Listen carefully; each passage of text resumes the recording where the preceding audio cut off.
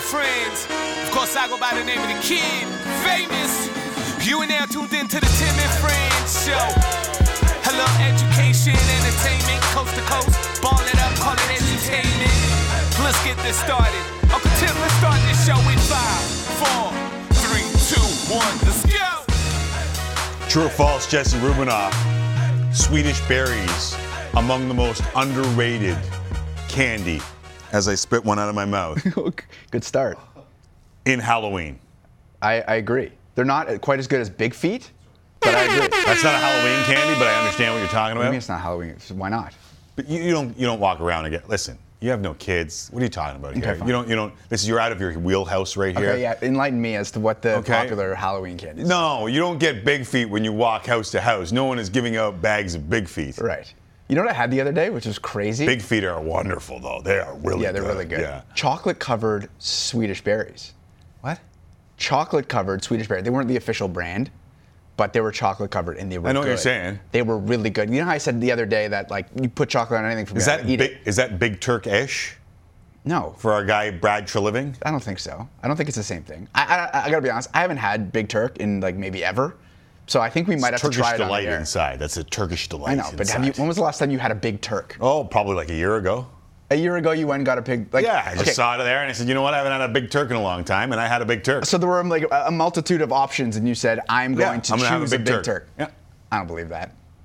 A Big Turk? Yeah. Okay, I don't mind fine. them. Okay. Doesn't mean that they're good. Right. Just I don't mind them. It's like you saw a Twix and a Big Turk, and you're telling me that you chose a Big No, I Turk. might have had the Big Turk a week ago. Okay. All right. I mean, I might have had the Twix a week ago, and I decided to go Big Turk. I'm gonna bring one in. I'm gonna try it on the air, maybe, if you let me. I brought the candy. I stole a candy from. If you're wondering what the hell this is all about, From the baby. The kids brought home candy. It's way too much for them, so the wife and I decided we were just going to steal half of their candy, and I brought it into work, and everyone's eating it. So that's where we are. This is Tim and Friends, live from the Sportsnet studios in downtown Toronto. I'm Tim McCall. Both Jesse Rube and I are watching a couple of pretty dominant stories right now. The Jack Eichel trade, as he is officially moved from Buffalo to Vegas. The unbelievable Toronto Raptors winning their 5th straight game, and the historic numbers being put up by the Edmonton Oilers. Watching all that right now. Couple that with 4 Canadian teams on the ice tonight, and what was described in the Calgary Sun as the pomp and pageantry of the Pinty's Grand Slam of curling, and I think we got a good show. And for all those folks who are just watching curling, listen, it's more than Swedish berries around here. You're going to want to stick around. We have got a great giveaway for the curling folks that we will unveil in about 25 to 30 minutes time. So please stick around. And because of that pomp and pageantry, we're kind of all over the map. If you're watching on Sportsnet West, you've got us for an hour. Sportsnet for an hour and a half.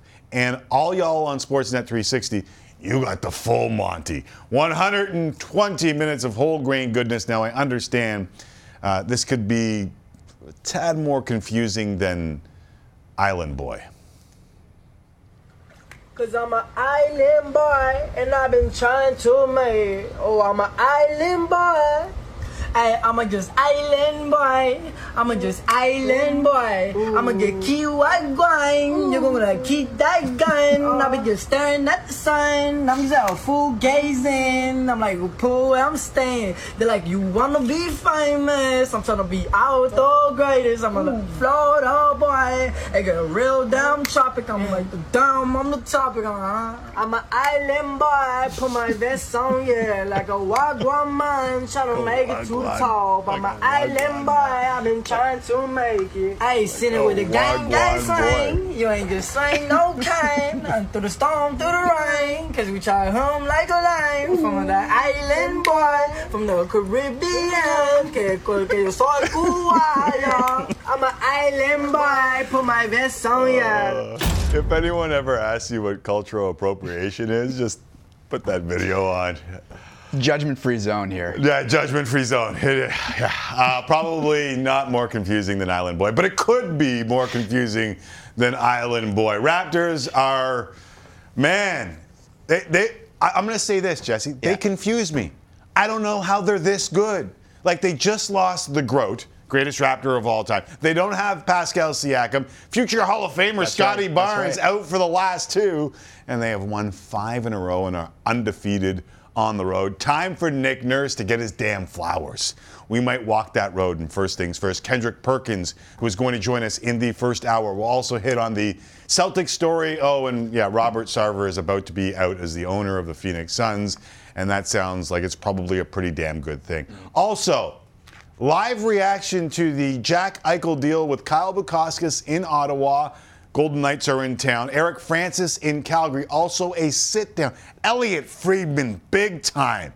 This guy gets Jack Eichel the day he was traded for a sit-down. All within the hour. And it's exactly where we start. First things first, Jesse Rubinoff. Let's do this, Jonas Valanciunas. It's been a good year. A lot of rebounds. And he's been getting rebounds for a while. No, he's really good. He's been really, really good. Yeah, he's a great fantasy player.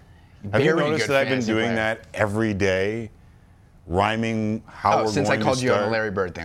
When I said to you, what's the word, Larry Bird? Yeah, 100%. I've Because you noticed haven't that. been impressed with any of them. No, I just let bygones be bygones. I'm not gonna walk down that road again. Okay. Rob is saying don't ever play that video again.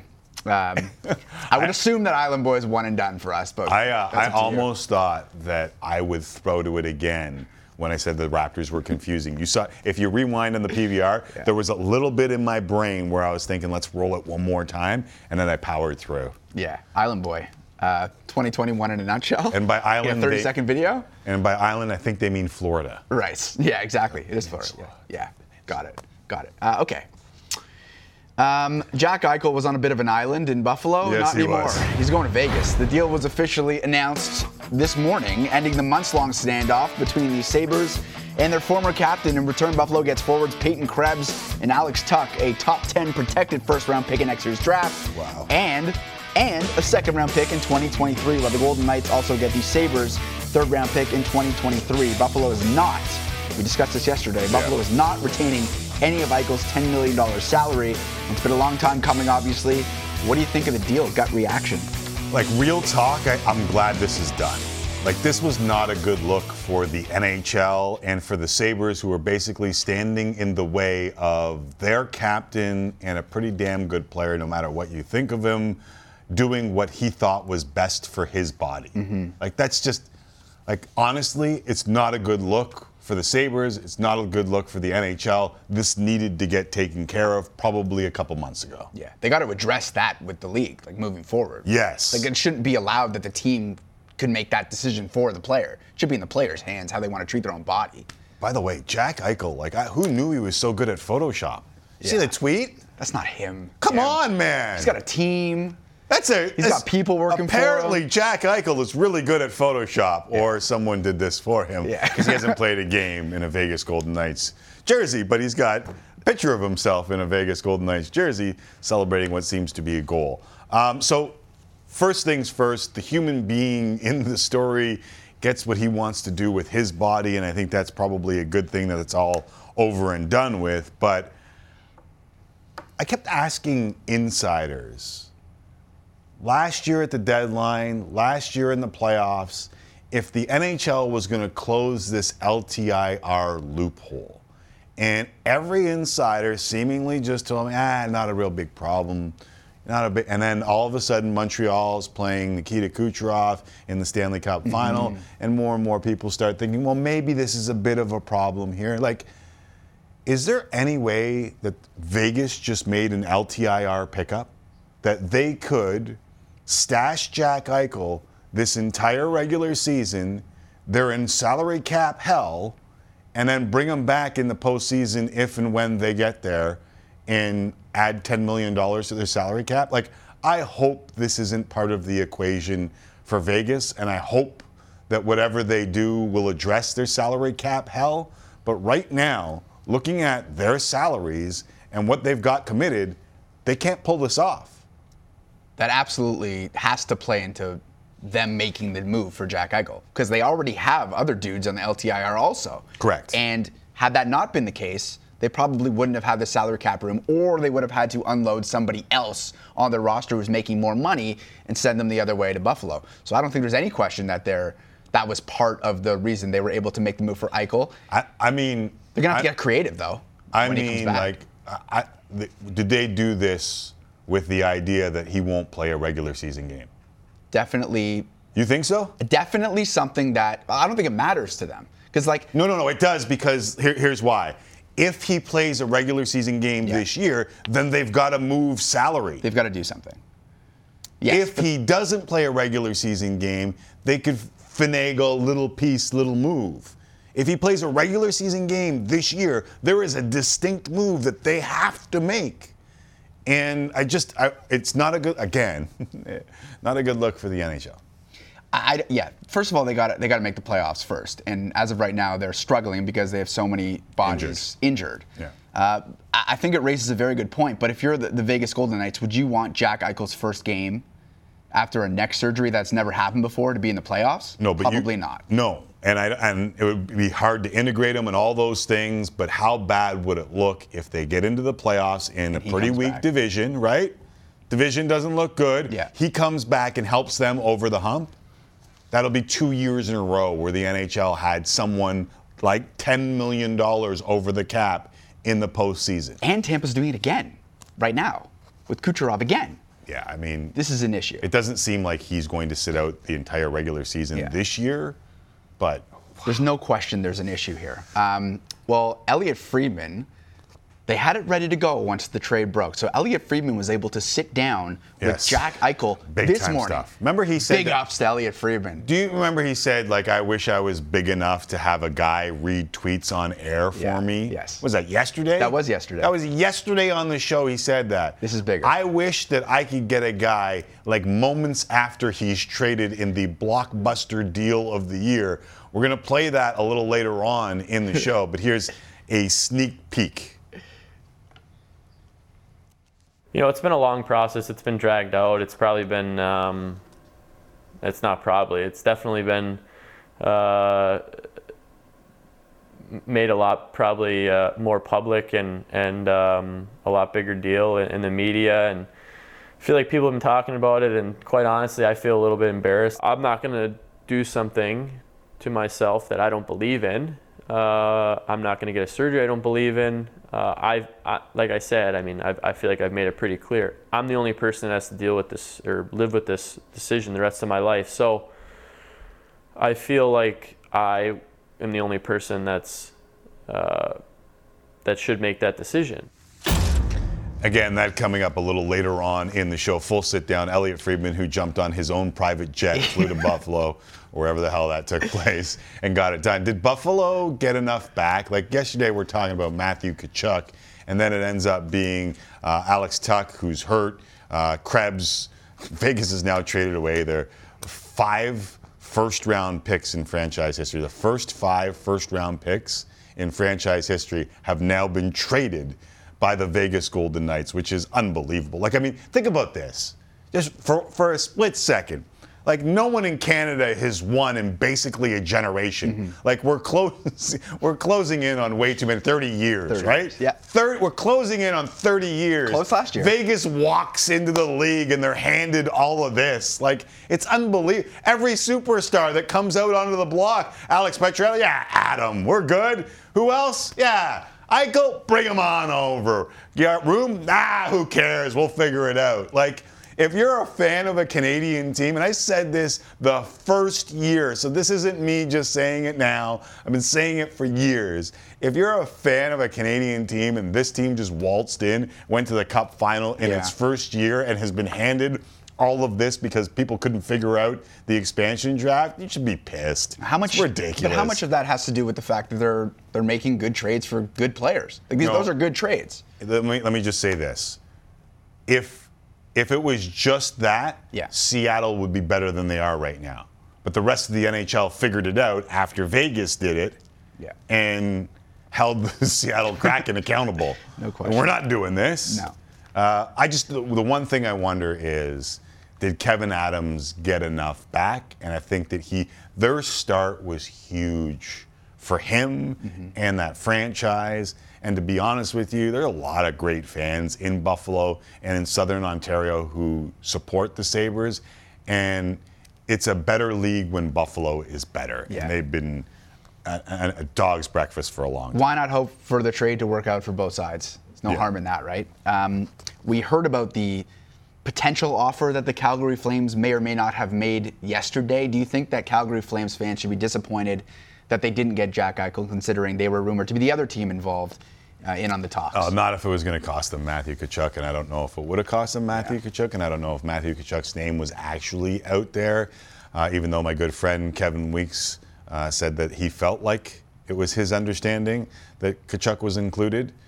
It'll be really interesting if Matthew Tkachuk isn't upset by this, or it doesn't affect his re-signing next year. There's a lot of layers to this onion, and only those in Calgary will really know. And maybe we'll talk to Eric Francis a little later on. Maybe Francis. Ryan Leslie can call him whenever the hell he damn pleases, because he's a good, fine-looking man. And we'll figure this out over the next little while. But it definitely throws a little bit of a wrinkle into what Calgary is doing moving forward, just that name got out there. No question about it. Okay, let's move on. And the Edmonton Oilers beat the Nashville Predators 5-2 last night to improve to 8-1 on the season, matching the 85-86 Oilers for the best start in franchise history. Leon Draisaitl and Connor McDavid, no surprise, combined for another 5 points as the Oilers continue to add to their ridiculous offensive totals. What's the most impressive stat from the Oilers start? I love talking about this. What isn't I love this. the Oilers' most impressive stat? It's so much fun. They've won 8 of 9 for just the second time in franchise history and the first time since 1985. That's right. They won 5 cups when they didn't start this well. They went 1 of 2 on the power play last night, a 9th straight game with a goal in the man advantage. They've played 9 games this year. The power play marker raised their power play percentage to 46.2% on the year. That's almost 15% better than anyone in the history of the game. Now, there may be some regression here. Leon Draisaitl, 2 more goals, 3 more points. His 9 goals tied for the league lead. First dude to have 20 points in his first 9 games in the NHL since Mario Lemieux in 2002. McDavid had 2 points. He's got 19 on the year. He has a 17-game point streak going back to last season, 40 points in those 17 games. And don't besmirch the name of Ryan Nugent-Hopkins. His 13 assists lead the league. Leon, Connor, and RNH are 1, 2, and 3 in the NHL in scoring. It's all ridiculous. And I mean that. And that's not hyperbole. The NHL doesn't do this well enough. If Patrick Mahomes were off to a start like this in the NFL, or if Steph Curry in the NBA were off to a start like Leon and Connor are off to, it would be shouted from the mountaintops. I know it's not like hockey to toot its own horn, but given all the ish that they've been dealing with in the last little while, they damn well should. Like, what we're seeing from this team every night is mind-blowing. Even if you hate them, it's damn near close to must-watch right now. I completely agree with you. I mean, we've gone on and on about the greatness of Connor McDavid and Leon Draisaitl, but is there an element here to, and I don't want to pour cold water on it, but they would desperately like the playoffs to start right now, right? Like, if they could choose, they would want the playoffs to start right now. But they don't. And be hot. But they going don't. into the playoffs. But they don't, and just enjoy it in the meantime. Everyone knows how Oiler fans are going to judge this season. It will be in the playoffs. Same thing with the Leafs. Mm-hmm. But you have to enjoy the 82 games that you play in between that time. We talked about this with the Blue Jays, too. It's the same thing. Yes, it's the exact same thing. And even so, last night, I'm watching that game, and McDavid makes a pass to Hyman. I don't know if you saw this pass. There's Draisaitl's ridiculous one-timer where even when he misses it, he still scores. But did you see the pass from McDavid to Hyman? Connor Ingram made the save, and it was like just the subtle move on the absolute meg, which is a soccer term, through the legs of the defender. But he spins off of, Matt, can we get this like big screen here so I can I need to get up and show the spin off of the dude. This look, turn, arm out, one hand on the stick, the subtle, just The hezzy. yeah, like a The little hezzy. hesitation. Yeah. I know I used to use that on breakaway sometimes on a goal. And you know where I learned it? From the old timers. All of this is ridiculous, and it ended up on Connor Ingram's highlight tape. That's all it ended up Yeah. with. But just And here, and the show.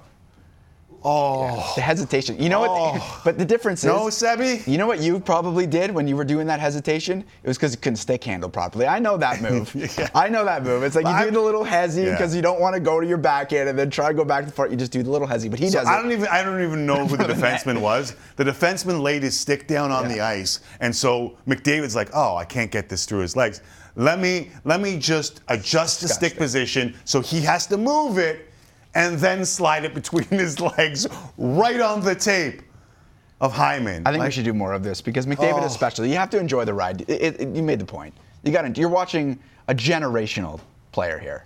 that? And Draisaitl might even be generational too. I mean, I've done you gotta this enjoy before where I make sure, like we did it with Matthews last year on one of his ridiculous snipes, and people were like accusing me of being some like Toronto homer or something. Like, I just love the little things in hockey, and that was one of those little things where you're just like, if you don't take the time to enjoy this, you're missing the point on the game. King And of for the little me, things. for me, like that was crazy. Yeah, amazing. Plenty of hockey coming up later in the show. Obviously, we'll go to all the rinks featuring Canadian teams tonight. Let's go to basketball. Fred VanVleet had his best game of the season last night, leading the Raptors with 33 points on a 109-100 win over the Washington Wizards. The Raps have now won 5 straight games and are 4-0 on the road this season. How have they managed to do this, Timmy? I know you called them Road Warriors in your tweet last night. I have no idea how to do this. It's so good. I honestly I love this have no. take. This is the only thing that I can say is that the culture has allowed them to do this. Sid and I had a podcast way back in the day when they hired Dwayne Casey. I saw in his opening day press conference him say that we're going to change the culture. And I said at the time that is the most overused phrase in the history of sports. We're going to change the culture. Dwayne Casey came on the podcast with us. I don't know why. It was just some rinky-dink podcast. But he came on, and I said, that's the most overused phrase in all of sports. How are you actually going to do it? And he laid out these ideas that he had. And guess what? Over the years, they've done it. And the Raptors have realized that if they work hard, they're smart, and they're organized, that they can win games. And that's what they're doing. They play hard on defense. They give you everything they've got. They're an absolute joy to watch if you're a fan. And this is one of those ones where, listen, the expectations were lowered. So this all feels like icing right now for a lot of Raptor fans. But just think of the franchises that have spent their time in absolute slop, right? The Sacramento Kings of the world, the Washington Wizards of the world, where you thought you had talent in and around, and you couldn't do what the Raptors are doing right now with a team that experts thought was going to win like 30 games. They always overachieve. And think of what you're saying and some of the teams that have slugged it out for you. The Knicks, up until the last 2 years, have basically been 20 years of absolute misery, right? Mm-hmm. And the Raptors, even when it seems like they're going to walk down a misery road, without the Groat gone, without Pascal Siakam, and without future Hall of Famer Scotty Barnes for the last 2 games, keep winning. It's a joy to watch. It is it's a joy an to watch. absolute joy to watch. Credit to management and credit to coaching, A lot no of doubt. things that are a joy to watch right now. It's pretty good. We're in a good headspace here Yeah, today. so let's change it and do this next story because I know this is a crock Yes, of this bleed. is a little bit darker. Yeah. We will have Kendrick Perkins on a little bit later in the show to talk more about the Raptors. We might talk about this too. Phoenix Suns and Mercury owner Robert Sarver is being accused of racism and misogyny in a report published by ESPN today. In the report, more than 70 current and former Suns 70. employees described a toxic and hostile work environment created by Sarver. Minutes ago, the NBA released a statement saying they have hired a law firm to conduct an investigation, and the findings will provide the basis for any league action. Are we looking at Donald Sterling Part 2 here, Tim? Yes, and he will be out. And I think we should have just sent V. Stiviano to Phoenix a couple of years ago, and we would have been able to take care of this. We'll talk to Kendrick Perkins coming up because I think this is going to be pretty. If 70 people were willing to talk to ESPN, I think they'll get their findings real quick. And I think love, peace, and hair grease to Robert Sarver. And don't let it hit you on the way out. Still to come, Justin Dunk stops by. He'll discuss the stretch run of the CFL. We go around the rinks, Ottawa, Calgary, Toronto, and Montreal. Elliot Friedman's exclusive interview with Jack Eichel. Plus, up next, we continue the Raptors talk. How good can this team be? Kendrick Perkins will join us. Big Perk! Tim and Sid. Oh, I did it again. $10. Friends. We should up it to 15. Oh, my God. Just take my credit card. I'm not going to do something to myself that I don't believe in. I'm the only person that's lived with this decision the rest of my life. Here's Eichel with a steal. Eichel leaning towards it and scores! The Eichel Tower drives the wing, cuts to the net. Scotty Barnes turns the corner, goes right at Duarte, and throws it down. Beat me up, Scotty. Achua driving home, precious! Raptors win it, and they've now won 5 in a row. We also saw some guy with a jackets. He was flashing his jackets jersey. Don't do that. No, not here. Don't do that. Not in our house. Ever. Ever. Ever. Ever. On the island, boy. No. On the Caribbean. No. Come on. I thought we weren't playing it anymore.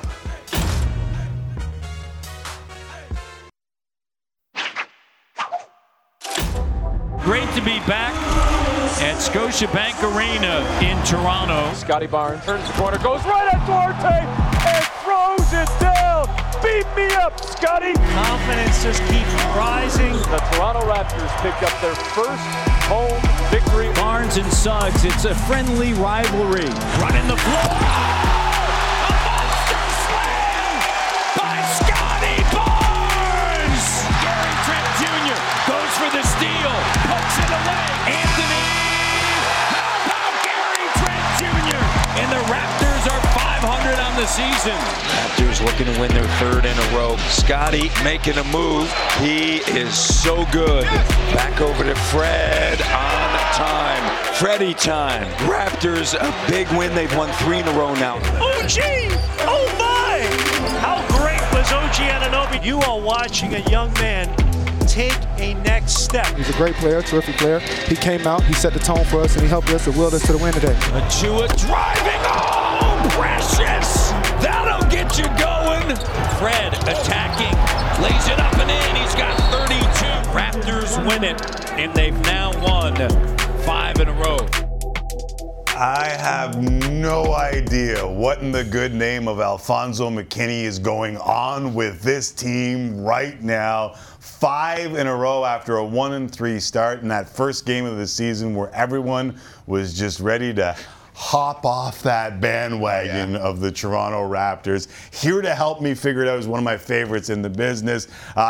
He started with us and he was just a former NBA player trying to make $1 out of 15 cents. And now look at him. Big Perk is everywhere. Kendrick Perkins, welcome back to the show, homie. Good to see you.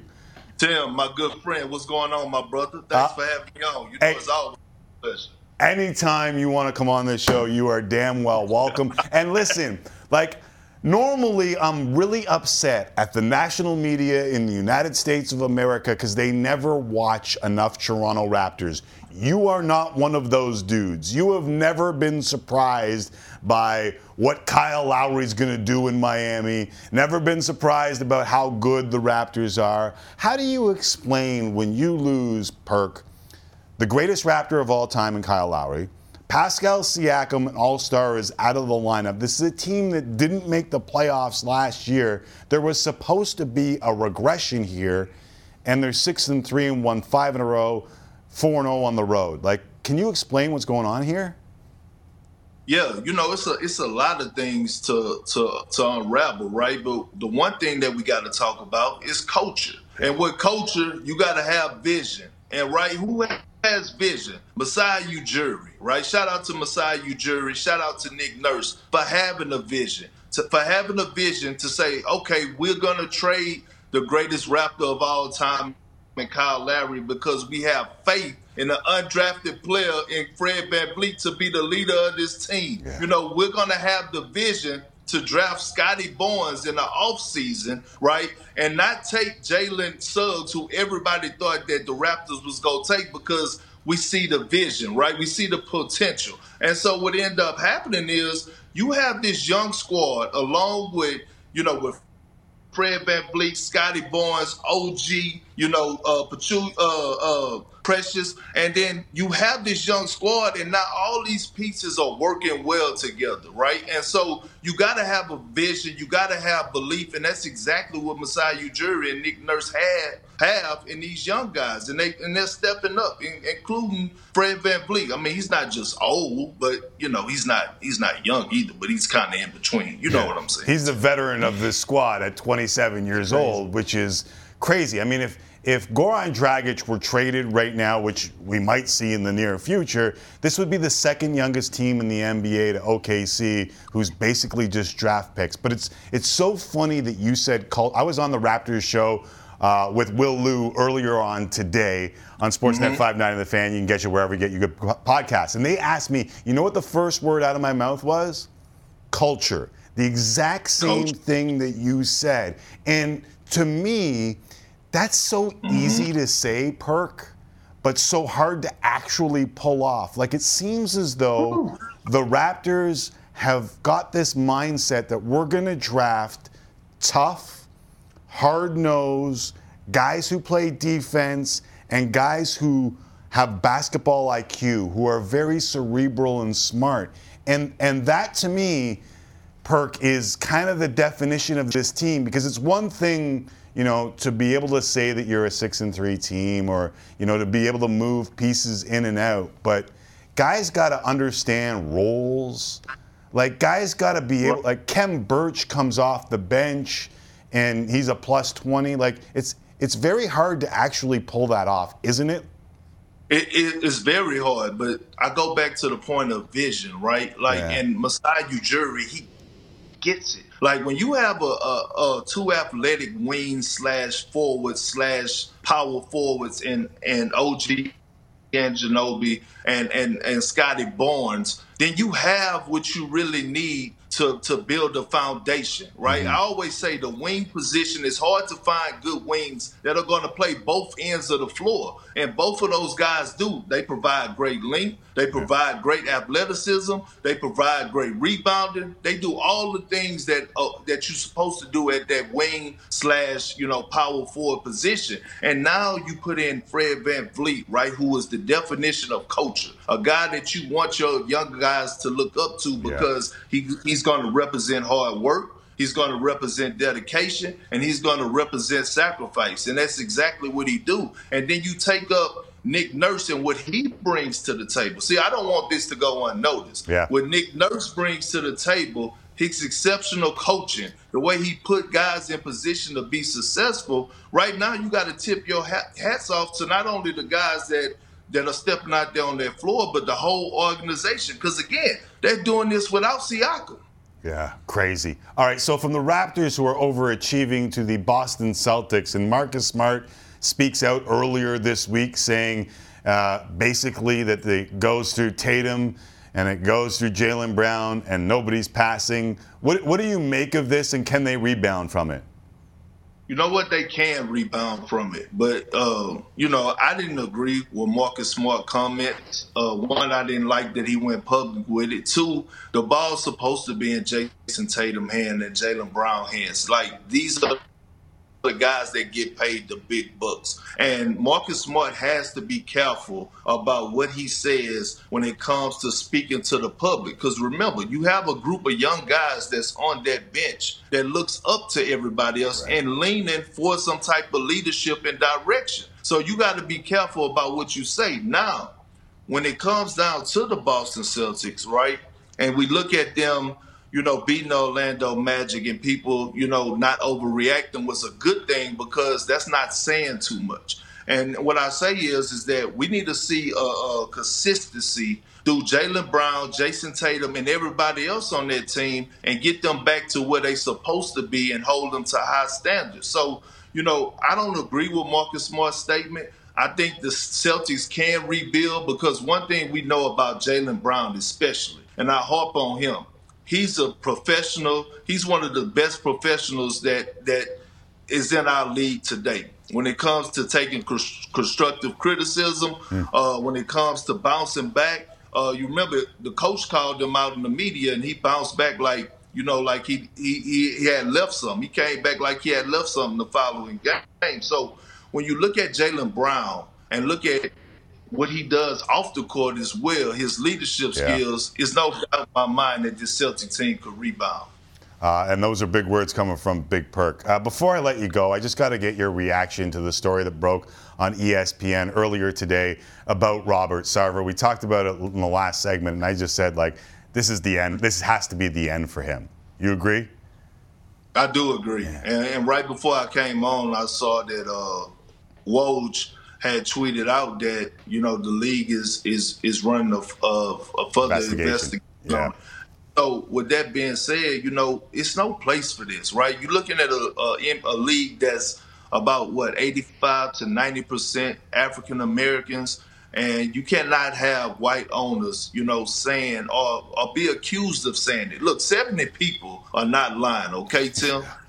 You could get away with trying to go against 5, maybe 10, but 70 people coming out and saying something, if 70 people are saying it, then it got to be true. And I think Adam Silver would do what's best. I feel like he's the best commissioner in sports, and I feel like he will make sure he do the right thing, just like when he had to handle the situation with the Clippers. Right. We should have sent V. Stiviano to Phoenix a couple of years ago. This would have been taken care of in a hurry. Can I quote Kendrick Perkins and just tell Robert Sarver to carry the hell on? Sell the team and carry the hell on, my friend. Not carry on, carry the hell on. Big Perk, always great catching up with you. Thank you for doing this, and continued success, my dude. You too, my brother. Thank you. All right, there is Kendrick Perkins joining us from his home in Houston. Time for a break. When we come back, it rolls on, my friends. Jack Eichel heading to Vegas. He sat down for an exclusive interview with our own Elliot Friedman. We'll debut that fascinating conversation next, right here on Tim and Friends, across the Sportsnet family of channels.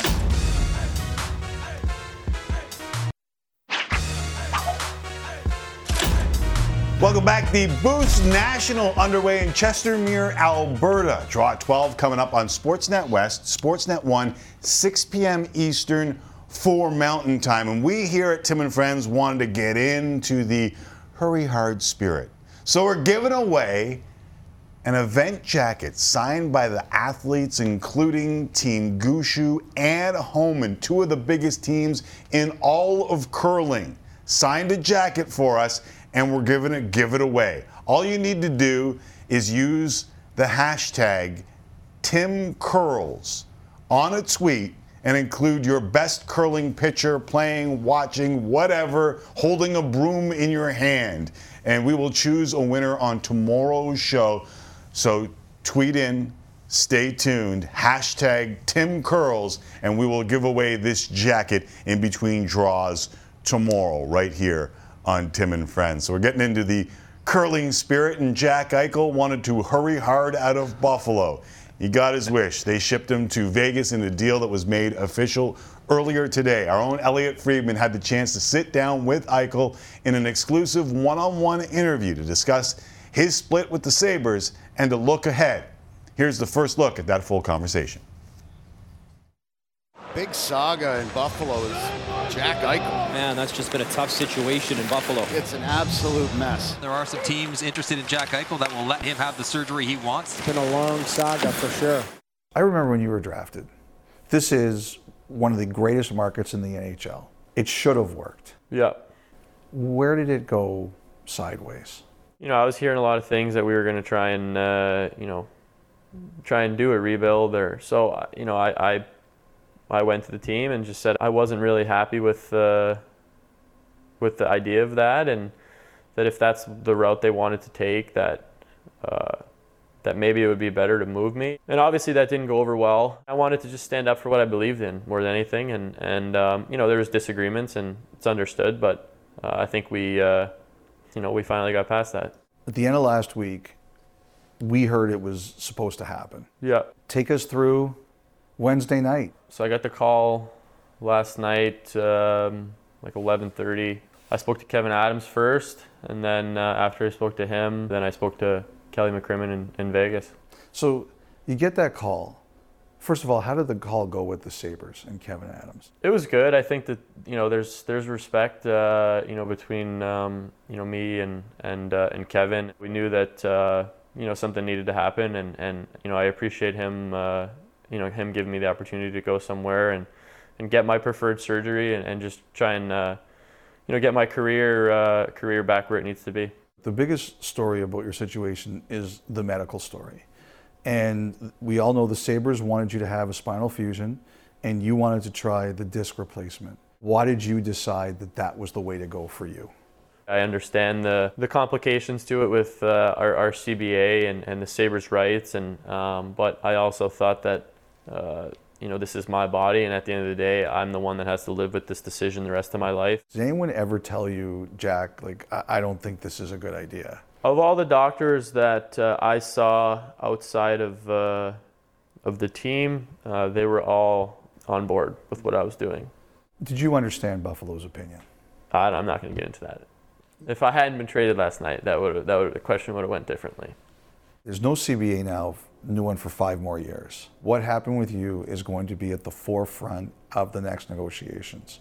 What do you think should happen with this? Isn't it a constitutional right? I mean, you should have the right to your body. And that's sort of what I stood by throughout this process is I'm not going to do something to myself that I don't believe in. I'm not going to get a surgery I don't believe in. Like I said, I mean, I feel like I've made it pretty clear. I'm the only person that has to deal with this or live with this decision the rest of my life. So I feel like I am the only person that should make that decision. So what's the timeline now? What happens now? Just go get surgery, start rehabbing, and get back on the ice. Get back to doing what I love to do. You do think you're going to play in the regular season? Yeah. Okay. Yeah. Do you have like a target date or anything like that? They say the recovery for full return to play is about 3 months. So. And you're hoping to get the surgery next week? Hoping to get it as soon as possible, yeah. Okay. Yeah. Was there anywhere else you thought you were going to be traded to? Was there any point where you said, okay, I'm going to be a blank? For a while I thought, maybe I was going to Minnesota, and then, there was even a small, there was a short time where I was like, wow, I really think it's a possibility. I'm going to go to Colorado. Mm-hmm. And that seemed like it could have gotten done. I'm sure a lot of guys in the league are sick of hearing about this story, and listen, nobody's more sick of this story than me. Like, there's nothing I want more than for this to just go away, and I just can't wait to be a hockey player again, and I can't say enough good things about the Vegas Golden Knights for giving me this opportunity, and I owe a lot to them right now, and I just can't wait to get to work. Okay, let's imagine it. You have your surgery, you're healthy, you're ready to play. The lights go down in Vegas, the drummers come out, the light show starts. You're wearing a golden helmet. You come out of the tunnel. Yeah. What's that going to be like? It's an incredible atmosphere. Everyone in the world talks about it. So I'm just really looking forward to being a part of that organization and just getting to play hockey again and doing what I love. I'm really excited for that moment. I think so is Vegas. There is Elliot Friedman and Jack Eichel. I know a lot of people are drawn to the part where he says, I might have gone to Colorado. Yeah. There is a lot in there. But I think that this fresh start was needed for a lot of people. There's no question about that. Obviously, the injury and the surgery played a big role, but so did the not winning part of it. Like, did that bother you? That there is some semblance of like a star player trying to force his way out of a market here. Like, we have to be realistic about that too. They weren't winning. And he was like, I'm tired. He said there he didn't like the not winning part of it. Yeah. So I found that pretty interesting. But he had been pretty honest about that the entire way. Like, how many times do you see him in a postseason, either by the locker or scrum? It's hard. It wears on you over time. Yeah, for like sure. he just wasn't happy with it, and they weren't getting better. Now, how much you put on him and how much you put on the team, I think is where your debate begins. Everyone reaches a breaking point at some point, I guess. All right, time for a break for us.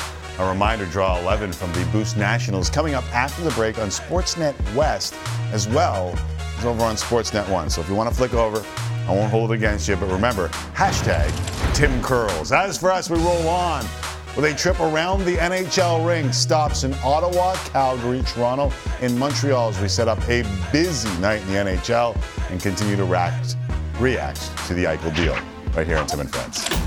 React Eichel deal. Tim and Friends, time for Tim and Friends. Tim and Friends. Tim and Friends, time for Tim and Friends. Tim and Friends. And now, time for real sports talk with Tim McAuliffe and friends of the show. Thank you very much, Sheepdogs. Said during the commercial break here on Tim and Friends, Nick Nurse might be the best coach in the NBA. Fight me. Back here for hour number 2 on Tim and Friends. Yeah? Yeah. I mean, look at his body of work. Facts. Yeah. In the conversation, but yeah. Oof. He was 40-1. I just told you this. He was 40-1 last night for Coach of the Year. Yeah. After the Wizards game, it was down to 22-1 an hour later. 22-1. Like, he's going to be in the running again. Yeah, he is. He is. He might be the best coach in the NBA with what he's doing with this group and what they're missing. Anyways, full hour, Sportsnet 360. 30 more minutes coming up on Sportsnet. And we've got some hockey ahead of Hockey Central. That's right. Big news of the day, Jack Eichel has been traded from Buffalo to Vegas. If you hadn't heard, Eichel had spent his entire career in Buffalo since being drafted 2nd overall after Connor McDavid in 2015. He has 139 goals, 216 assists in 375 games. Do the math. Never been to the playoffs, though. The trade ends a long standoff with the Sabres and their handling of his herniated disc. In return for Eichel, the Sabres get forwards Alec Tuch and Peyton Krebs, a top 10 protected first-round pick, which is key in this next year's draft, and a second-round pick in 2023. Golden Knights also get a Sabres third-round pick in 2023. Buffalo not retaining any of Eichel's $10 million salary. Sabres GM Kevin Adams spoke about the deal and the relationship with Eichel earlier today. It was a frustration for him, and it all built over time. And and that's where he got to. So that I don't know exactly, and I don't want to put words in his mouth of why it didn't work per se, but things happen for a reason. And I was very clear to him that we need to build this organization with people that are dying to be Buffalo Sabres, that care so much about that jersey they're going to put on. And that's how we have to move forward. So it's not personal. I wish him the best. I really do. I think he's in a really good spot. And I think we got a really, really good return in a really challenging situation that we can move forward with in our organization. It's the wrong place to chuckle, Kevin Adams. That's a tough little chuckle. I don't know what happened there. There might have been someone behind the camera. Might have been something that popped up on the screen that made him chuckle. But when you're talking about the return and you laugh. It was funny, haha. It was good. All right, so Jack Eichel is off to Vegas. The Golden Knights GM Kelly McCrimmon confirmed today that Eichel will have surgery on his neck. He will be out 3 to 5 months. Golden Knights are in Ottawa for a game tonight. And thankfully, so is our own Kyle Bukauskas, who is there to get reaction today. Kyle, it's safe to say Golden Knights a wee bit thrilled? Yeah, so Tim, Shane Knighty, who once upon a time was a member of the Ottawa Senators, now a Vegas Golden Knights broadcaster, I think he may have had the best line here this morning when he said, the Eichel deal was like getting a bike for Christmas, but you can't use it till the summertime until the weather's half decent. This is a Vegas team who a lot of people would already consider to be a Stanley Cup contender when healthy, and now they have gone out and done something that they've done a few times in their brief history in the NHL, and that's give up, a hefty price for a player they believe can help them here in the short term, knowing full well that best case scenario, Eichel won't be available to them in the lineup to at least 3 months from now. But despite all of that, here's GM Kelly McCrimmon earlier this morning saying why it was worth giving up all of that to acquire the 2nd overall pick from the 2015 draft. We weren't in the market necessarily for another centerman. In fact, we were not in the market for another centerman. But this isn't just another centerman. There's only a handful of guys in the world with game-breaking ability when the game gets tight that they can create something out of nothing. And, you know, there's only a handful of guys that have that type of skill. And, you know, he's one of them. He's on that short list.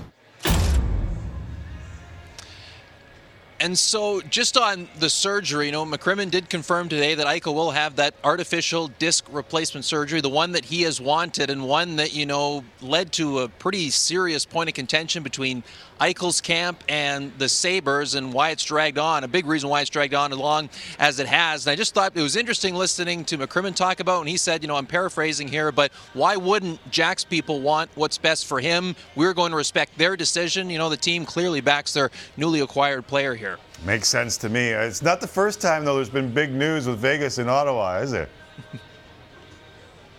No, so the last time they were here, January of 2020, which feels like a lifetime ago, it was the day before they had fired Gerard Gallant and replaced him with Peter DeBoer. So here in Ottawa was DeBoer's first game behind the bench with the Golden Knights, and apparently on the Vegas team plane Tuesday night as they were all getting on the charter to head here from Toronto, and the rumors were swirling that Vegas were one of the teams in the mix here for Jack. Somebody made the comment, you know, we're headed back to Ottawa. We realize what that means, right? There's an omen. Something big has to be happening to the organization, and sure enough, here we are. Lo and behold, it ends up being Jack Eichel. Wish we could have some more time to talk about the Sens and how they need to keep the puck out of the net. We'll save that for another day. Thank you for doing this, Kyle. Appreciate it. There'll be plenty of times to talk about that throughout the year, I'm sure, Tim. Yeah, Thanks, we'll man. have a few times. There is Kyle Bukauskas, Internation's capital. Let's head off to Calgary now. And the Flames had been rumored to be a finalist in this Jack Eichel sweepstakes in a package, perhaps or perhaps not, including Matthew Tkachuk. It was at least floated out there by the NHL Network's Kevin Weeks yesterday with more on the Flames and Eichel. Let's head to Calgary and Eric Francis. Eric, how close do you think the Flames were to actually landing Eichel? Well, I think they finished top two. I don't know if that counts for anything. You know, in terms of just how close they were, you know, Brad Treliving doesn't want to talk about this, but I can tell you that I talked to several sources, and you don't really know how close you were because, you know, they never had a concrete back and forth just on what, you know, Vegas would have accepted. So they don't know how close they were. They were finished second, which means nothing, and so the Flames move on. So obviously the big story in Calgary is whether or not Matthew Tkachuk was in play. From what you're hearing, was Matthew Tkachuk's name in play?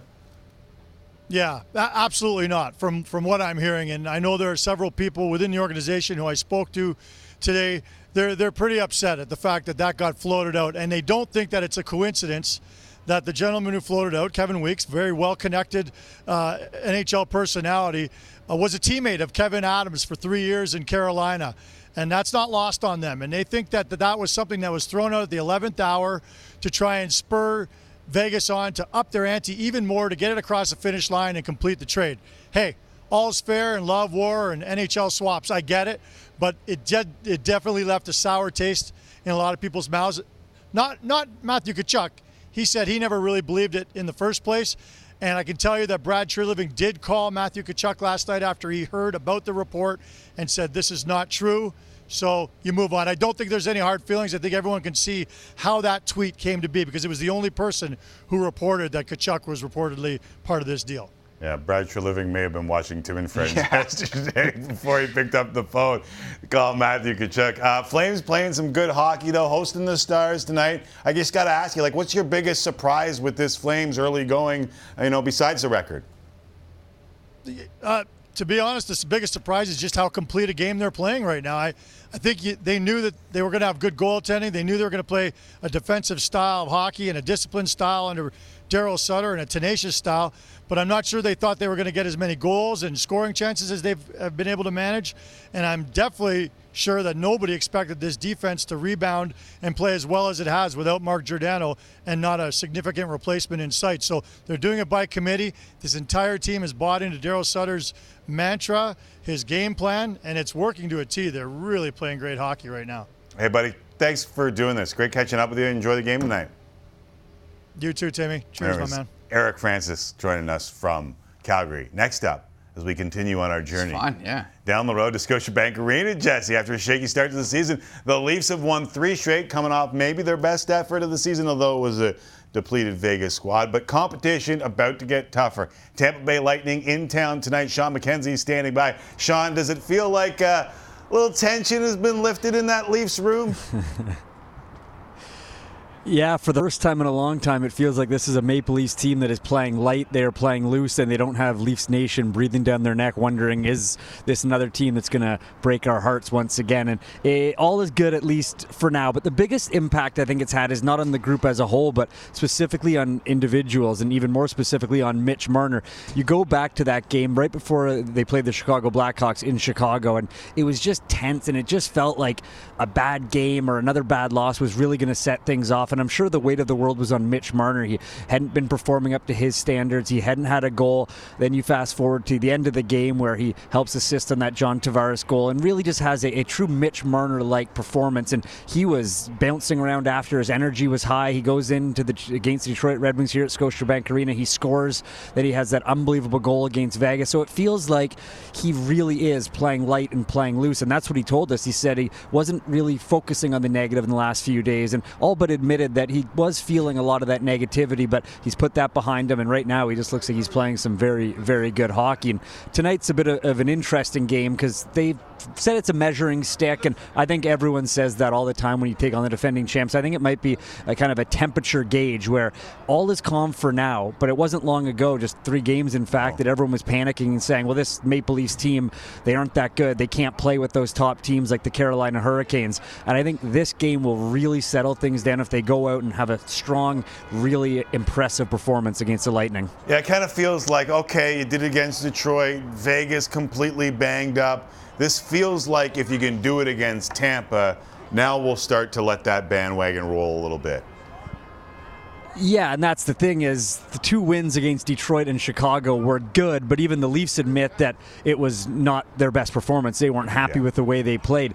They were really happy with the way they played against Vegas, and they thought that was their top level almost, and that was what a Toronto Maple Leaf style game looks like. Austin Matthews scoring on his signature shot, Mitch Marner just dancing all over the ice. So I think the consistency is what they're looking for. I think the consistency is what the fans are looking for. I don't think they have to come out tonight and smash the Tampa Bay Lightning 6-1 to prove that they're once again cup contenders, but I think they just have to play that Maple Leaf style of game that we saw against Vegas. Sheldon Keefe kind of been shuffling the lineup, guys coming in, guys coming out. Who's been the biggest surprise to you over the last little while?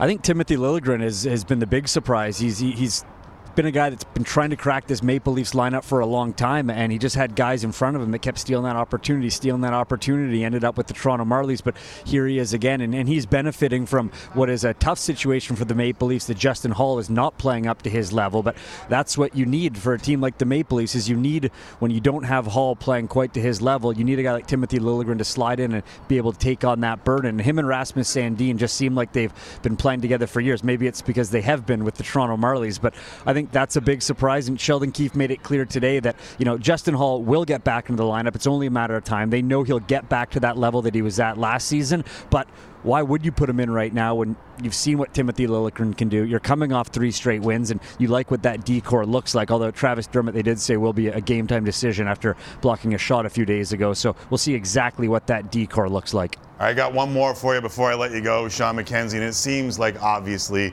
defense and goaltending will be a key. Listen, Mitch Marner wasn't going to be held to 40 points in the year. Austin Matthews wasn't going to be held to 15 goals in the year. They were going to get going. Does it seem like, and listen, we haven't had a big sample size for Peter Mrazek, but does it seem like the Leafs are settling down on the back end, which includes Mrazek and Campbell? I think so, and this is the thing, is it's understandable that people were panicking, upset, or even indifferent to what we were seeing for the last few weeks from the Maple Leafs when they were in that little mini slide, because this is a team that has broken the hearts of Leafs fans year after year. So it feels like that benefit of the doubt might be gone, where they say, hey, look, there's still potential, we'll get there. But I think what people also forget is last year this was a Leafs D-core, and this was a Leafs even forward core and goaltending that really locked things down, and it wasn't the wide open trying to win a 7-6 style of team that we saw in the past with the Maple Leafs. It was a team that really really did lock things down. Obviously, come playoff time, they didn't get the result, but I think this is a group that knows how to play better defensively than in years past. We haven't really seen it outside of maybe a couple games in preseason where they did look really, really good. So I think that's what I think tonight is the real true test where, can you do it twice in a row? Can you do it 3 times in a row? And they did do that last season. So they're just trying to find that game that we saw last season. And will it come against Tampa? We'll find out soon. Listen, I know that line of autograph seekers waiting behind the camera for you has been patient. So I will let them get to their Sean McKenzie. Thanks for doing this, buddy. This is actually just a line of people to throw insults at me. Don't think otherwise. Just hurl insults? Yeah, no, different line. Yeah, they've been waiting here for 20 minutes. Appreciate it as always, buddy. Enjoy the game tonight. Gentlemen, thank you. There is Sean McKenzie at Scotiabank Arena. Now, we promised Eric Engels as well, stopping in Montreal. We're having some audio difficulties with him right now. We'll get him after the break. Jesse, you gave me the eyes as if you had something there. No, but I just was going to wonder from Sean. Remember we used to talk to him in the summer. He was in Vegas. It was like 48 degrees Celsius. Yeah. And now he's wearing a jacket. Yeah, now he's wearing a jacket. And I just wanted to know, what is it like to be outside in, real weather?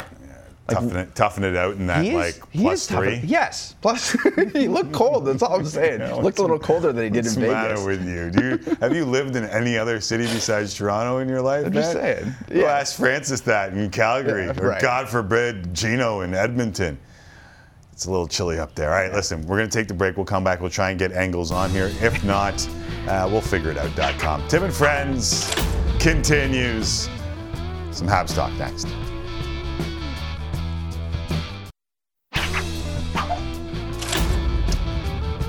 So much for Montreal. We are having technical difficulties with Eric Engels and are unable to get him on the show at this juncture in time. However, we are efforting to get news that he said that he may or may not have in the next little while. So hopefully you'll stick around for that and we'll be able to get it to you a little later on in the show. Speaking of news, it seems as though we have some confirmation on a thought around the NHLPA and their response to Kyle Beach. Basically, the NHLPA Executive Board has voted in favor of the resolution directing an independent review of the association's response with respect to Kyle Beach. And I don't think, Timmy, this is anything that's much of a surprise. It seems like sort of an obvious issue, and not just with the NHLPA portion of this investigation, but I think this goes further into all investigations as it pertains to the National Hockey League.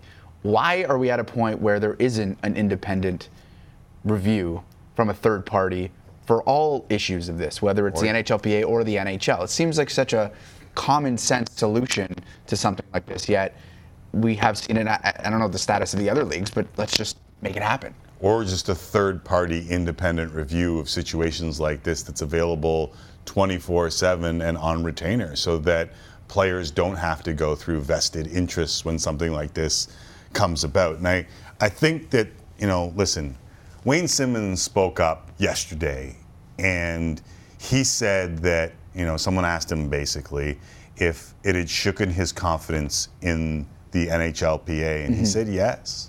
And I think that should resonate with a lot of NHL players and a lot of people in and around the NHL, that a stand-up guy like Wayne Simmons felt like the NHLPA let one of its members down. Yeah. And that the NHL community let one of its players down. And there are a lot of issues in a lot of different leagues, in a lot of different places on planet Earth that I think would be better served by simply having someone who is outside having and when I say vested interest, I just mean someone whose money is in the game. Someone whose money is going to be affected by whatever comes out in these situations, and make it completely and utterly independent, which is what Billie Jean King said when she read the news. Right. So, okay, we have the situation today with Robert Sarver and the Phoenix Suns. And we learned no less than an hour ago that the NBA is planning on launching an investigation into the Robert Sarver situation. Correct. Why is that not an independent review? The NBA is Adam Silver's job. His job is to protect the brand in the NBA, and the brand consists of all of the owners in the NBA, Robert Sarver being one of those owners. Yeah, you can use language, and you can sort of pawn it off to other people to do the investigation for you, but those people are still involved with the NBA. Yeah. So this is going to be yet another situation here, it seems like, where the NBA, the league that is involved in this situation, is going to be doing the investigation. And whether or not the findings that they have are going to be legitimate, I'm sure they are going to be legitimate, but it's about the optics in this juncture. I think Adam Silver has a little bit more leeway because he looked into the Donald Sterling situation and he was out really quick. And the group that he has brought in to, or at least the NBA has brought in to perform this investigation, was also the one that worked on the Tim Donaghy story, which was not in any way, shape, or form flattering to the NBA. So I feel like they have a little bit more leeway on this, but why not? Yeah. Right? Like I think what happens is, there's an idea that when you name the person in charge of the investigation, you hope that their integrity would carry it. But I think we've gotten to the point where why not just separate it? Listen, all 4 leagues could put their money into a pot and have one person represent a completely independent organization that, I mean, I guess if they're putting their money into the pot, then it's not completely independent. But there could be a pool of money that goes and says, this is what this is for. And this is for our players to make sure that they work in a good working environment. And obviously, that's not the case. And a lot of people right now are feeling the wrath of toxic workplaces. No question. What Wayne Simmons had to say yesterday, I think, underscores the importance of this investigation and what it might mean for Donald Fear's future leading the NHLPA, because you can't have an executive team whose job is to protect the players in that league. You can't have someone who the players don't have confidence in. So that's going to be a bit of a spicy situation there. Why are you laughing? I shouldn't be laughing in these stories, but Josiah Johnson, who is unbelievable on Twitter. The meme master. The meme master just put this out, and we could take it. Donald Sterling waiting for Robert Sarver in white privilege purgatory.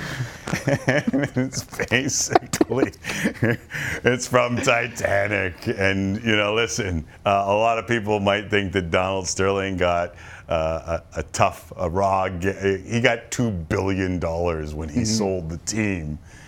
So I think they're in better hands he might now. End up in a decent Pretty spot. Cool. Yeah. Pretty cool. All right, we said we would catch up with Eric Engels in Montreal. We had some technical difficulties, but he did send something our way. Nice. Here's the latest from Montreal and our good friend Eric Engels. Thanks, guys. Just some technical difficulties here at the Bell Center, but did want to touch base with you to confirm that Carey Price will return to his family this weekend. Either Saturday or Sunday, they'll be reunited. As far as when he returns to the Canadiens, that much is up in the air for now. The hope is that it will be soon, certainly what Dominic Ducharme and the Canadiens are hoping for. He instills so much confidence in his teammates, and just his presence alone will help. It's probably going to take him a couple weeks before he takes his net back, but the good news is he's only spending the minimum 30 days in the program. Dominic Ducharme said earlier this week that was the expectation. Now we have it confirmed, and I hope that's good news for Carey Price. Back to you, Tim. Time for a break. We're going to send it to Hockey Central on Sportsnet. Carolyn Cameron, Sam Cosentino, Anthony Stewart, all standing by with the absolute latest on Eichel and 4 Canadian teams on the ice tonight. As for us, we'll continue on Sportsnet 360. Justin Dung stops by the studio. We'll talk some CFL. Aaron Rodgers next in 60 seconds on Sportsnet 360.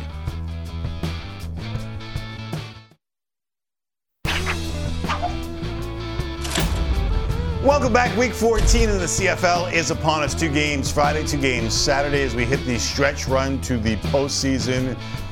Just over 3 weeks away. Lions and Ticats. Lions and Tigers and Bears, oh my. Start the week off, followed by the Riders against the lowly Elks. Saturday, East leading Argos in Ottawa to face the Red Blacks, while the Owls are in Winnipeg to face the 10-1 Winnipeg Blue Bombers. Joining me in studio to talk a little football and a segment he likes to call Dink and Dunk. Love it. I just sit here and say it because it makes him laugh every time. How are you, Justin Dunk? Giggle man, do well, Timmy. Good to be with you, buddy. Good to have you here. So I gotta start in the East because I'm not sure I believe the standings. Are the Toronto Argonauts the best team in the East heading into this very important weekend.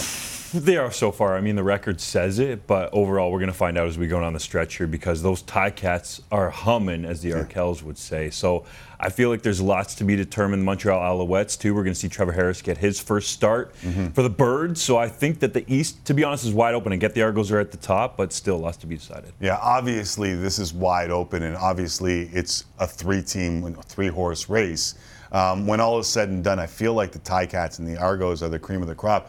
Am I disrespecting the Alouettes? I think a little bit, to be quite honest, man. Yeah, I didn't think that they would necessarily be in this position to be disrespected by you, let's say. But I think overall, this team has performed beyond expectations and people thought. And if Harris gets hot, and he looked good last week in limited action, and they could be right in the mix, right? Harris has experience beating the Ticats in the playoffs. But that's so previously. tough to walk into a new city as the quarterback and lead your team with like such little runway. Yeah, it's difficult. We've seen guys do it, right? So Crazy stuff happens. Maybe in the end, I'm disrespecting Harris, and I got to give him a little bit more credit for the ability to walk into a new city and a new franchise and lead the way. Yeah, Kahari Jones too. I think that's part of the key. Yeah, and that helps. All right, so if I'm disrespecting the ability of the Montreal Alouettes to perhaps win the East, talk about people disrespecting the CFL, because I know that you talked to Cody Fajardo and felt like there were a few folks disrespecting the league. Yeah, Fajardo feels like the reason for entertainment being down. You like to call it edutainment. It's not really been that in the CFL either way you slice it. And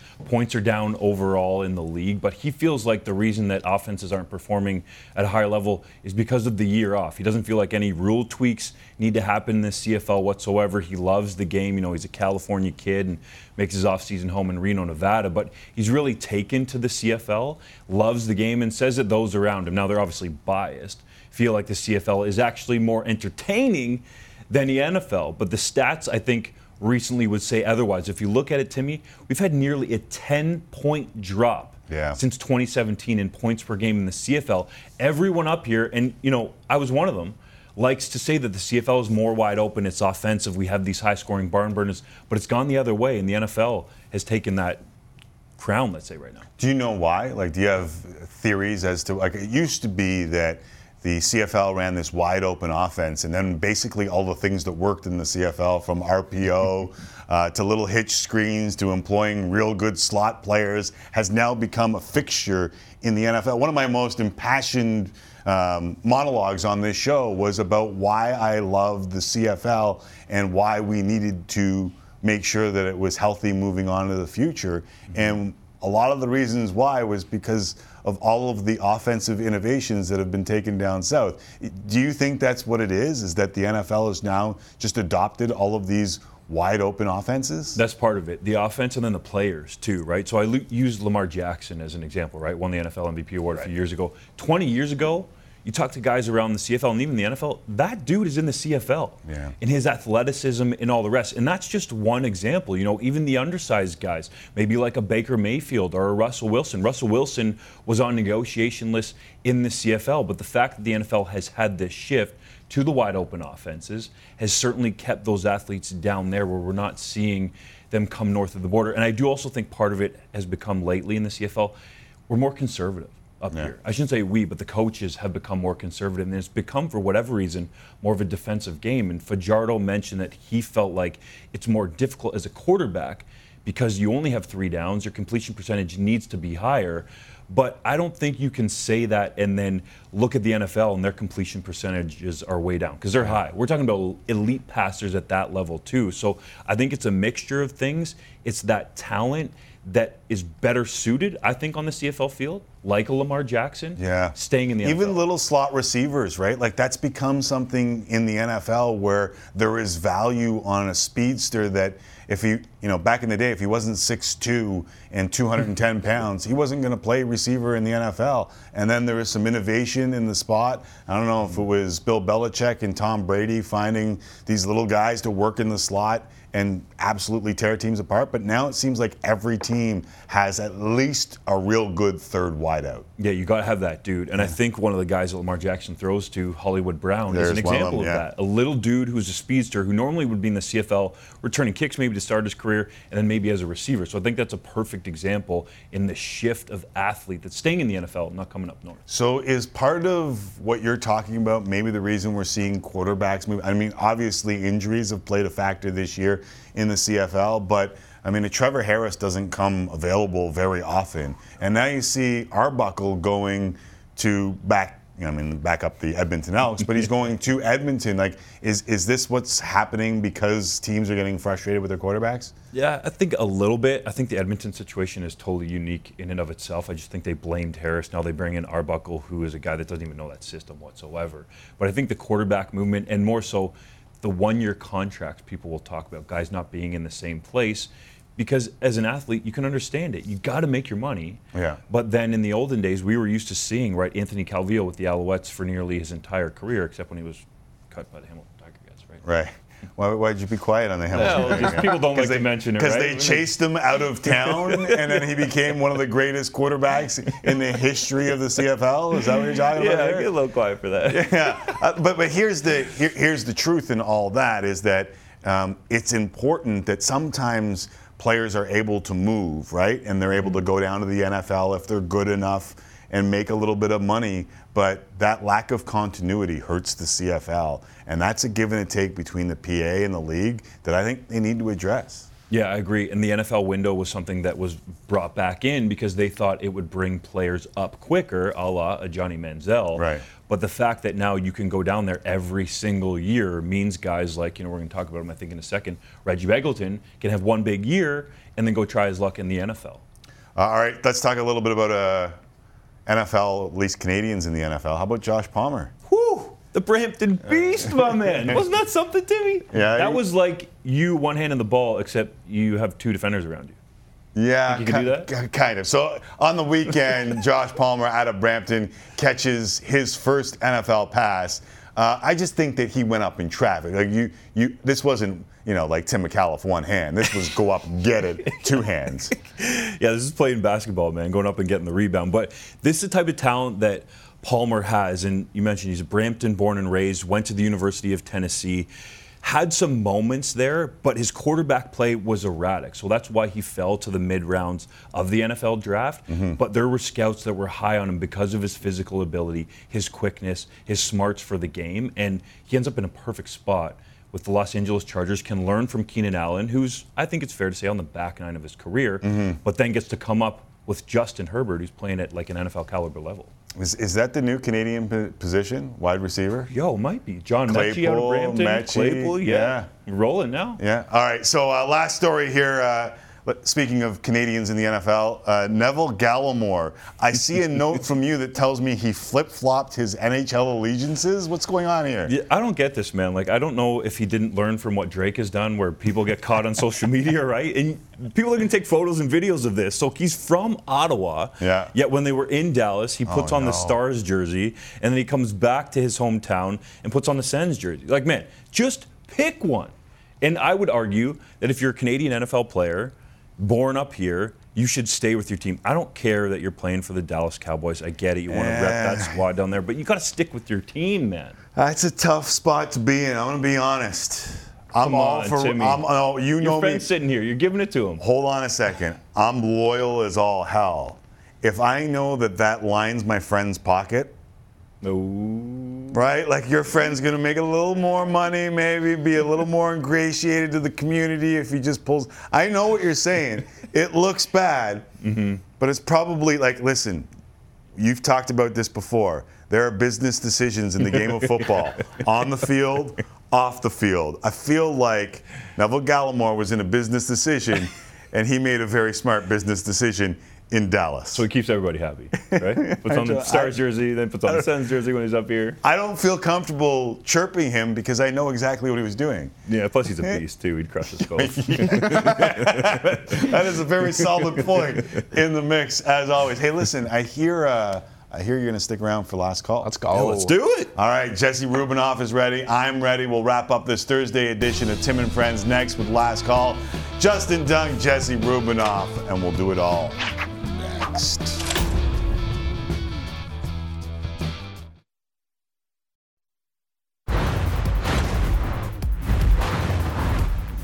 Tim McAuliffe, Justin Dunk, Jesse Rubinoff. Last call. I don't know if you caught the beginning of the show, but we did play the Island Boys video a couple times. I don't know if you've seen it either.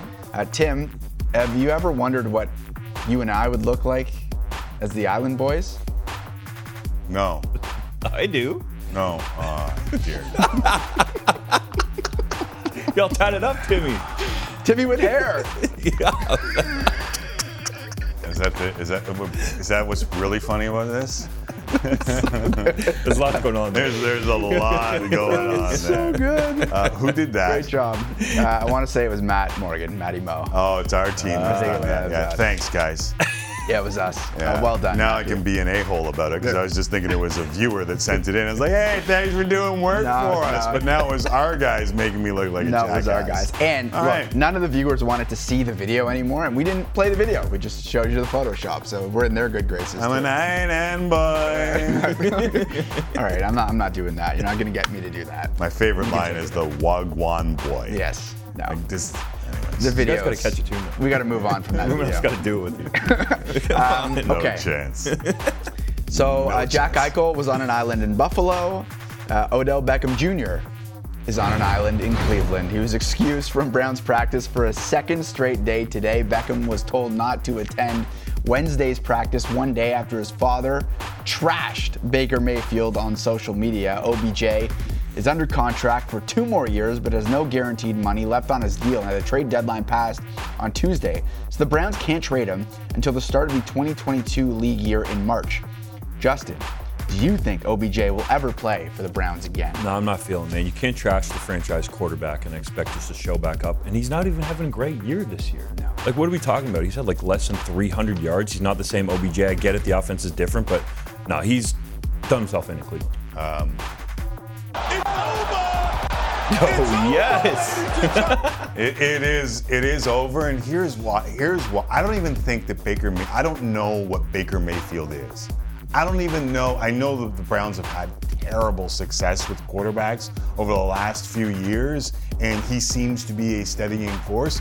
But last year, the Cleveland Browns figured out what they were when they figured out they were a running team. Yes, sir. So why make noise on a team that has had success by doing something that doesn't involve you? It shows selfishness, and there has been this background to Odell's career where he draws attention to him. He's the me guy.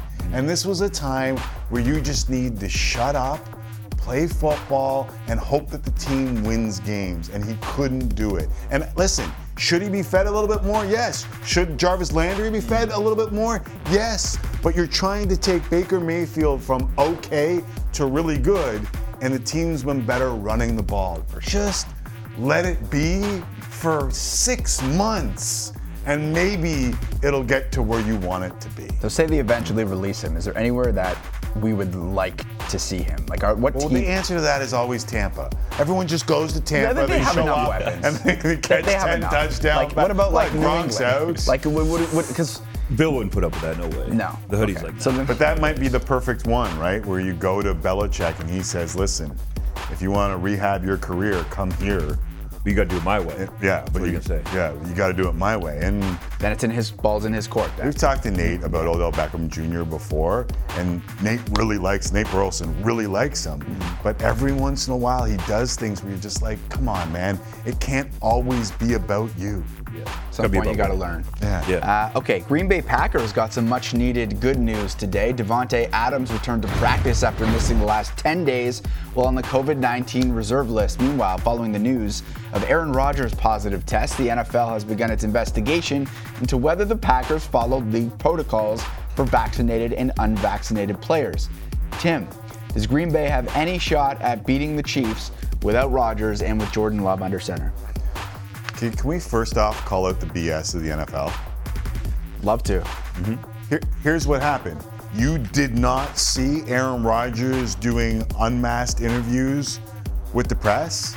He applied to the NFL reportedly to get some sort of, I don't even know what you would call it, immunization pass, as opposed to Clip looks bad when you watch it back. Oh, it looks terrible. Yeah. But why are they putting in an investigation on the Packers when they could have damn well seen what was going on here? Like, we all know what was going on here. There were rules for the rest of the Packers' unvaccinated players, and there were rules for Aaron Rodgers because he's Aaron Rodgers. Don't say this is the thing that I was talking about last week when I said, stop saying the right thing and start doing the right thing. People are sick of people saying the right thing. It's surprising in a way, though, because they investigated Tom Brady for Deflategate and suspended him. Right. So to me, how is this any different than that? There are rules set out. Clearly, Rodgers broke the rules. The guy's got to be disciplined. So he does these press conferences unmasked. Yeah. So who gets disciplined for that? Is it the Packers, or is it Aaron Rodgers, or is it both? Because it will be both. Whoever it is, it'll be both. But like, if you're going to make other players follow these rules, like even on the team, like if I'm unvaccinated and I'm seeing Aaron Rodgers doing different things than I'm allowed to do, kind of pisses me off a little bit. If you're a reporter, if you're a reporter in the press conference who's under the assumption that Aaron Rodgers is vaccinated in some respect, it's not the same thing as immunized. Okay, week 9 didn't really answer the question either, but can they win with Jordan Love? No. Yeah. Okay, 3. There we go. Week 9 in the NFL. You know what that means, right? You know that means the Packers are winning the game. 100%. Yeah. I should probably take them in Survivor now. Mike White is making a second straight start for the Jets tonight after he made history last week in his first career start. White threw for 405 yards and 3 touchdowns in the Jets' upset win of the Bengals, and his jersey and the game ball are now in the Pro Football Hall of Fame. Of course they are. He's a Hall of Famer. White, right? You're calling Scotty Barnes Hall of Famer? Yeah, Mike White. Don't rush through this. Hall of Famer Mike White. He is. Look, I said to you earlier in the show, or I think it was a commercial break, that I was excited to watch the Jets and Colts today. Yeah. And you and producer Thomas Dobby were like laughing at me. Like, what do you mean? I was I'm with Ruben. I just want to see if this dude can follow up what he did last week. Like, is Mike White? You see the Tom Brady jokes flying around on Twitter. He's not going to beat Tom Brady. We get that. But he had a rough start last week, and then he was awesome. And can he do it again tonight against a very good Colts defense? The question is, Justin, can he? Man, I'm with you. I think he can. Why can't he? He had 37 completions last week, his first career start. He looks better in that one game against the good Bengals. Zach Wilson has, yes, and against the good Bengals defense all season long. So what's saying he can't turn this up on Thursday night, man? I'm on the Mike White train. I'm with you. Like, I think it'll be hesitation. No. Here's what I think. I think Michael Carter has been forgotten in all of this. Yes. Like, every quarterback gets love every time. It's always all about the quarterback, and he played. What's really wrong well. with that, though? What's wrong with that? Yeah, says the former quarterback. There you go. Nick Fitzgibbon somewhere is agreeing with me as we speak, and I almost swore. Michael Carter was unbelievable in that game, and I feel like because that team has been, and listen, the Bengals' game plan was very, very simple, right? Like, stack the box, let Mike White beat you, and he did. I think they're going to get some different looks against a Colts team that probably is better than their record suggests. So, say Mike White comes out and throws another 420 yards. Here we go. Does he start over Zach Wilson? Say Mike White comes out and throws for 420 yards. How many quarterbacks have thrown for 400? Say 300 yards. Say he throws. Fine. Say he throws for 250 yards and 2 touchdowns, and the Jets win the game. Yeah. Yes, he's a starter. He's a starter. In NYC, yeah. And then what happens with Zach Wilson? It's the 2nd overall pick. It's okay for quarterbacks to stand on the sidelines and learn Not a in New little York bit. if you're the 2nd overall pick. They'll go crazy. They will They'll go shred crazy, Joe Douglas but that's why their teams have sucked for the vast majority of our lives. Reactionary. Yes. Chill a little bit. Sorry, Eli Manning. Yes. Okay, so from football to Japanese baseball news, naturally. Of course, Former Major Leaguer Tsuyoshi Shinjo was introduced as the new manager of the Nippon Ham Fighters today, and this is the outfit he wore to the news conference. So we're going to play that Twitter social media game What's Tsuyoshi Shinjo's job? Wrong answers only. Oh, God. What's he doing? Oh, my goodness. I have so many things going through my head right now, but I'm just going to say, like, late night disco dance. Yeah, that's you know what I mean? That's the natural Carving one. it up. Like Elvis impersonator. Stay safe. Maybe you can go with. I don't want to get booted off the Saturday Night Fever. Yeah. You're right. There are a lot of directions that you can go that you can't say. I also feel like he would star in an Austin Powers movie. Right. Ooh, Is he a villain or is he like someone who works for?